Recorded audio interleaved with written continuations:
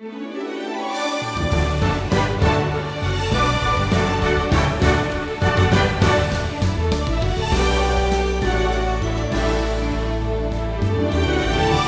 for continuing along this wisdom journey.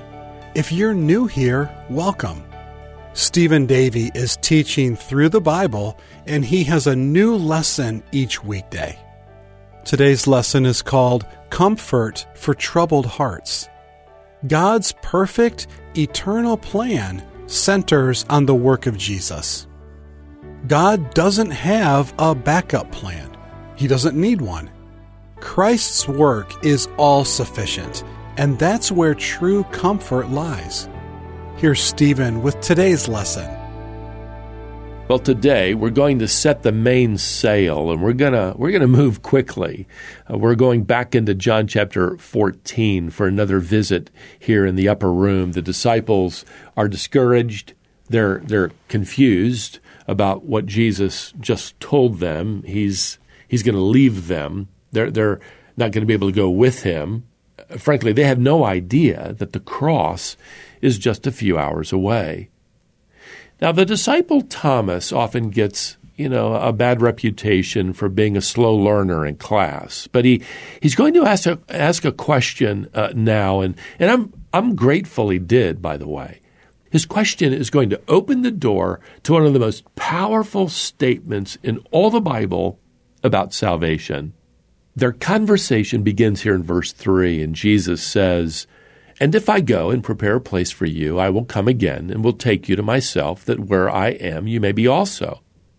And you know the way to where I am going." Thomas said to him, "Lord, we do not know where you are going. How can we know the way?" Jesus said to him, "I am the way, and the truth, and the life. No one comes to the Father except through me." Now, in the original language, the emphasis could be understood to read here in verse 6, "I am the only way, I am the only truth, I am the only life." Now, I want to explain each of these statements in Christ's incredibly profound answer to Thomas.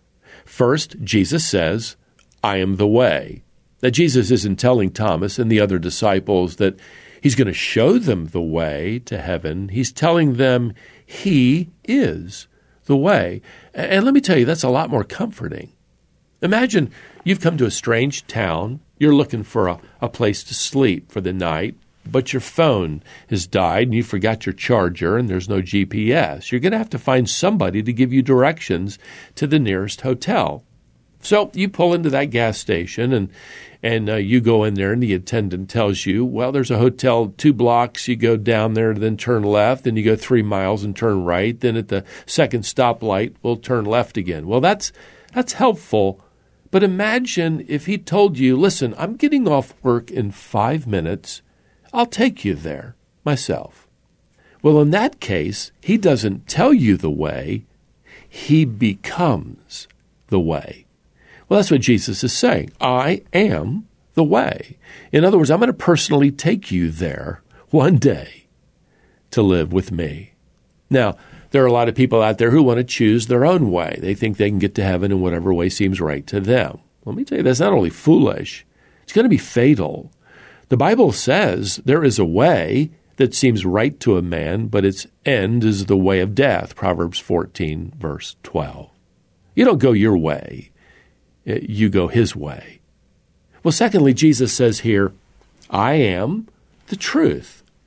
If you want to know the truth about heaven, listen to Jesus. If you want to know the truth about how to live your life, follow Jesus. In fact, if you want to know what God acts like and sounds like, well, look at Jesus. He is the embodiment of God. That's what the Apostle Paul meant when he wrote in his letter to the Colossians, "For in him," that is Jesus Christ, "the whole fullness of deity dwells bodily." Colossians 2, verse 9. So if you want to know what God is like, watch Jesus. If you want to know what the power of God is like, well, look at the power of Jesus given to us in Scriptures. He is the embodiment of the all-powerful God in the flesh. The question then is this: is Jesus telling the truth? Well, unbelieving society views the Bible, as a bunch of legends and folk stories. Well, is this carpenter from Nazareth inventing fanciful tales, just to get a following?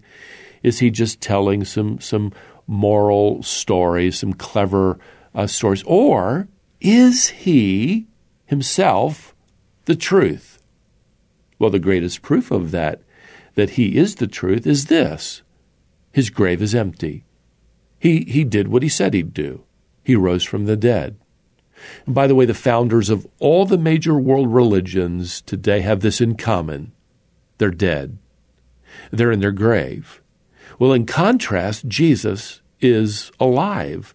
Jesus' teaching also contrasts with that of all the religions of the world. Why? Because they tell you to do a lot of things in order to make it to their version of paradise. Jesus is the only one who says, you don't have to do anything.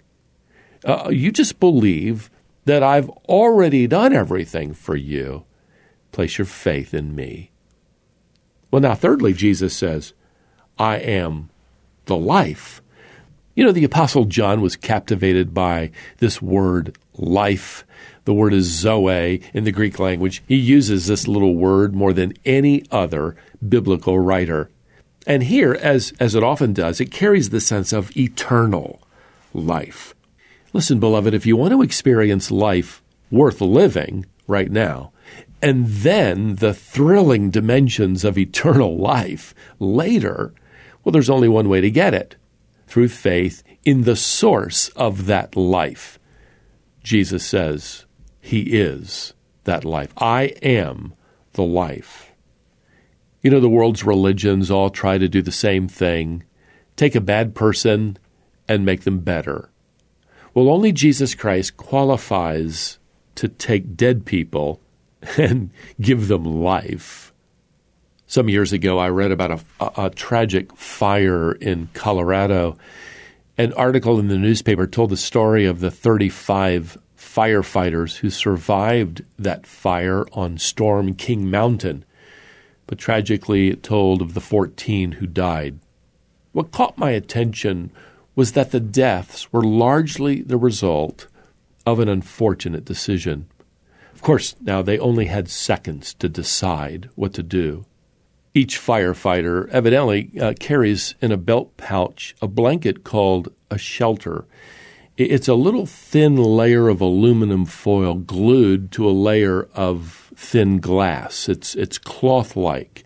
In fact, it's less than an inch thick. It weighs about 3 pounds. It can be opened so that a firefighter can lie under it in an emergency, and it offers limited protection against a fire. Well, the firefighters had been able to contain the fire on that mountain to less than 50 acres. But on a Wednesday afternoon, a powerful wind sort of whipped that fire back up so that it covered 2,000 acres in less than 5 hours. And many of the firefighters were trapped. In fact, one firefighter that was interviewed later said that without warning, it just sort of exploded. It sounded like a tornado, and everybody got out of there as fast as they could. But one firefighter was quoted as saying, those who used their shelters died. And the firefighters who made it back onto the ground already burned lived.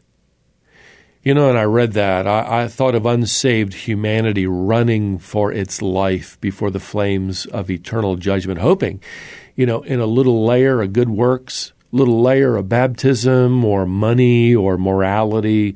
Beloved, none of that is going to withstand the heat of God's holy wrath. The only ones who will survive, so to speak, live in heaven with Him, are those who stand on ground where the fire of God's wrath has already burned.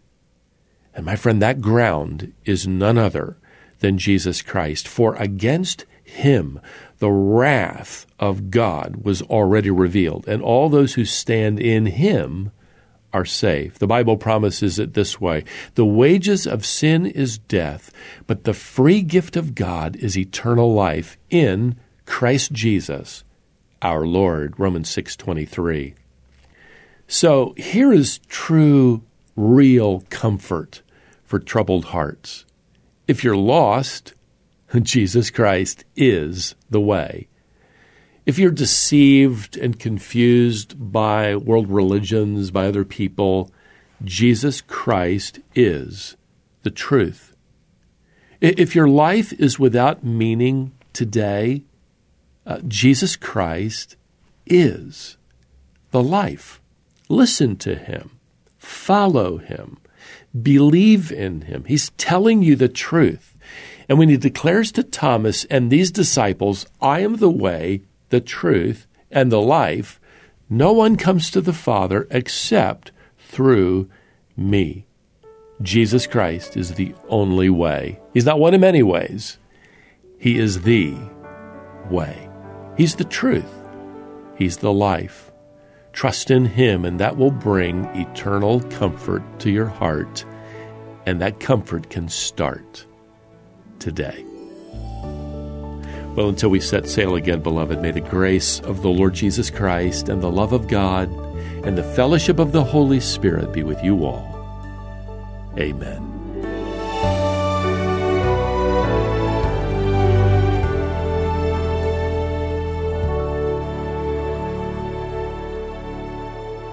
That was Stephen Davey, and he called this lesson Comfort for Troubled Hearts. Are there any specific ways we can pray for you? We'd like to. We have a team of people who pray for each request that comes in, and we'd be honored to pray for you. We have a website where you can share your requests with us. Learn more about this at wisdomonline.org/prayer. I hope you'll join us again next time as we continue traveling along this wisdom journey.